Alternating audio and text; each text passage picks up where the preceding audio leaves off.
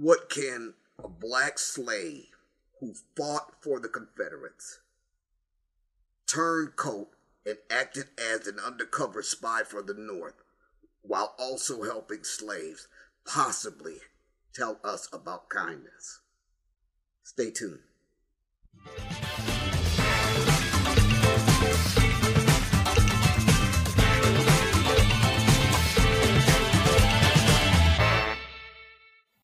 Hi, I'm Dr. Linda F. Williams, and I want to talk to you about a remarkable story of a slave boy whose owner was very kind to him, raised him as one of his sons. Now, John had two sons already, but he took a liking to Bill, and he raised Bill as his own. He educated Bill. He saw Bill had a special liking for horses, so he made him head horseman on the plantation. But Bill also gained a reputation around town as being real good with horses. Well, along comes the Civil War. Both John's sons go off to war for the Confederates. And Bill joins the Confederates because he wants to help out his brothers. He considered the slave owner's sons his brothers. So he wanted to protect them. So as a Confederate soldier, he would also help slaves to escape. He was also known as a spy for the North. He went to prison, in fact, for being a double agent. Well, while he was in prison, they realized that he was also a really good cook, so they put him off into the kitchen. Bill had a special personality and people would always like him, so he would always play cards with the guys. He would win a lot too. In fact, he was squirreling away money the whole time he was in prison, so that when he got out, he went back home.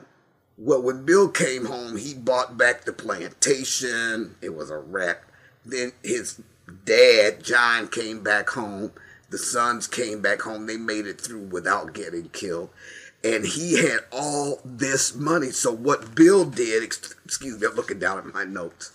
So what Bill did, not only did he buy back and refurbish the homestead, but he also opened a horse operation, a racetrack, a blacksmith shop, a hotel, a restaurant, and a hospital. I mean, this guy had money coming out of his ears. A slave. Okay? So, because he loved horses, he said, well, the next thing he was going to do is he was going to start a stable. So he went looking for a horse. He went to an auction, and he kind of took a liking to this circus horse. Broke down, old.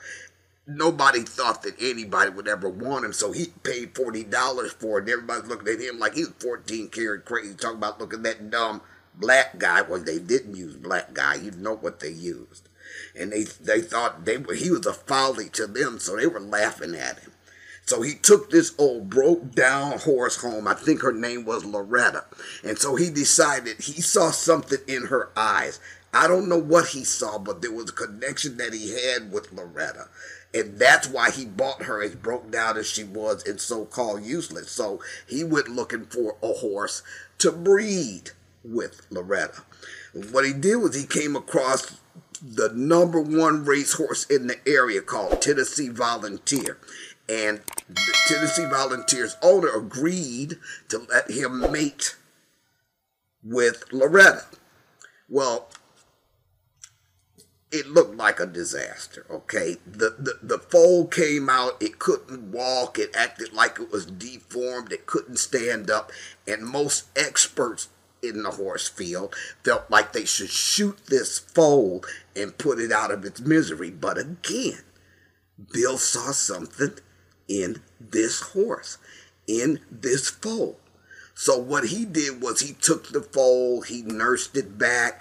They became so close that, look, it's a good thing Bill wasn't married, because Bill was sleeping in the stable with the horse, and they became so close that when Bill would go out and sell his liniment, he became known as Dr. Bill Key, because he was also a good veterinarian. You would think this was a fake story, but I'm telling you, this is a true story.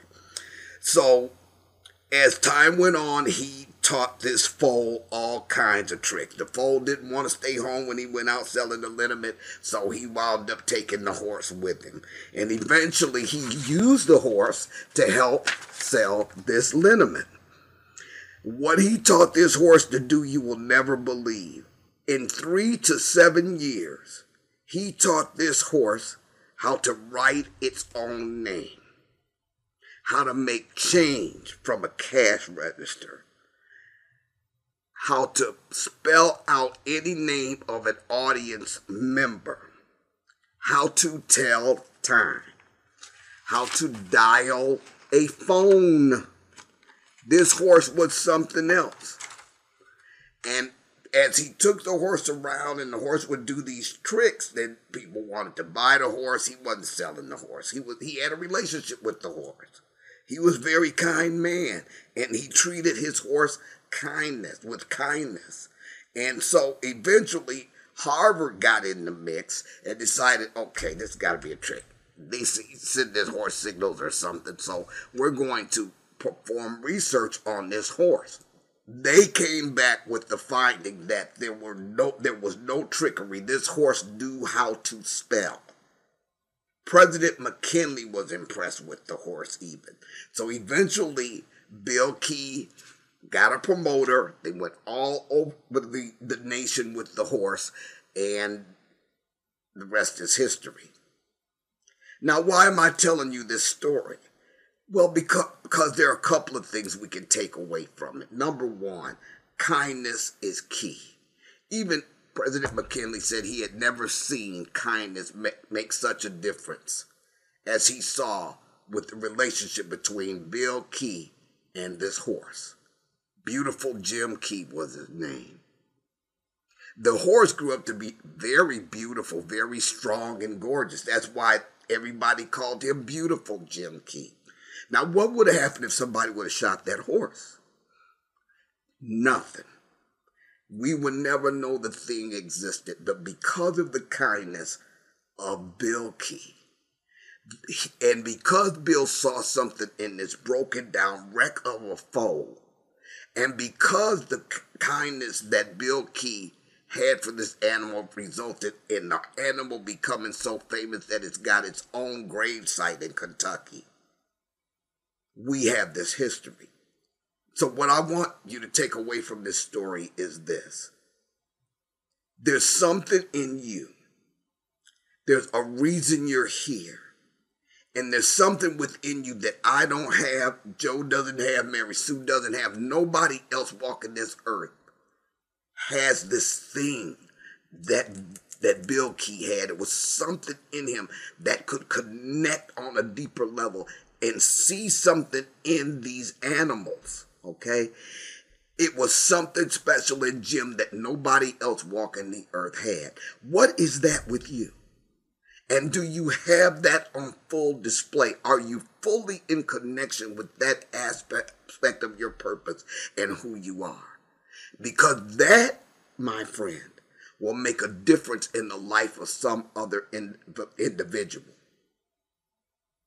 Somebody out here walking this earth needs something that only you can provide. Only you have in you based on your life experiences and the things that you've learned and the special things that God has put in you to be as unique as you are. It's important in the overall scheme of things that we all are in touch with that special thing. Let me tell you the difference it made in one man's life. I couldn't find the video that I had watched, but apparently this young man had just fallen overnight. He just fallen. He went comatose. He couldn't walk. He became fully paralyzed. He couldn't talk. He couldn't communicate.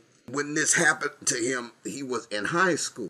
Well, he finally came out of the coma and still couldn't speak or write anything. Couldn't walk. And his parents almost broke up because of the strain of this in the household. And even his mother admits on camera that one day she walked up to him and looked down at him laying on the floor and told him, "You need to die." Well, His frustration would be later learned as a result of one special physical therapist.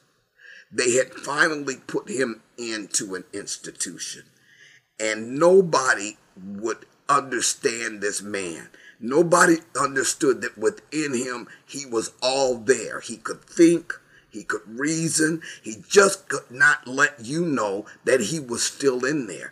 But there was this one physical therapist on site that knew that, okay, I can see something in this man. She knew that when he would start shaking and everything, it wasn't seizures. He was trying to communicate and was frustrated because he couldn't make his body say what he wanted to say, which was, I am still in here. I'm still a viable human being. Don't count me out. And because she recognized that in him, she acknowledged to him that she could see in his eyes that he was still in there, that he was frustrated. And she helped him to develop ways to communicate.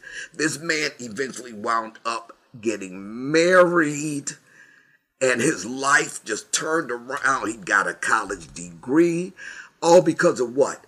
That one person who looked in his eyes, just like Jim Key could look into the eyes of those broken down horses and see something in there. What is that for you? What is it that you have that nobody else has? What is it in you? What is it that only you can see in another person? What is it that only you have to give the world? What is it? Now, don't be frustrated at the question. The takeaway here should be that there is something there, whether you see it or not. And there are people out here whose lives can be totally changed as a result of your tapping into that purpose. What is it with you? Trust me, there's somebody walking around here in this world that only you can reach, only you can help, and you're the only person walking and breathing that can make the difference in their lives the way you can make that difference. I'm Dr. Linda F. Williams, and I'm encouraging you to find out what your purpose is. It's no secret. It's not a mystery floating out there in the cosmos. You need only tap into the things that matter to you. What social situations get your goat and get you up in arms? What population of people are there out there that you have a special heart for and that you want to often reach out to and help?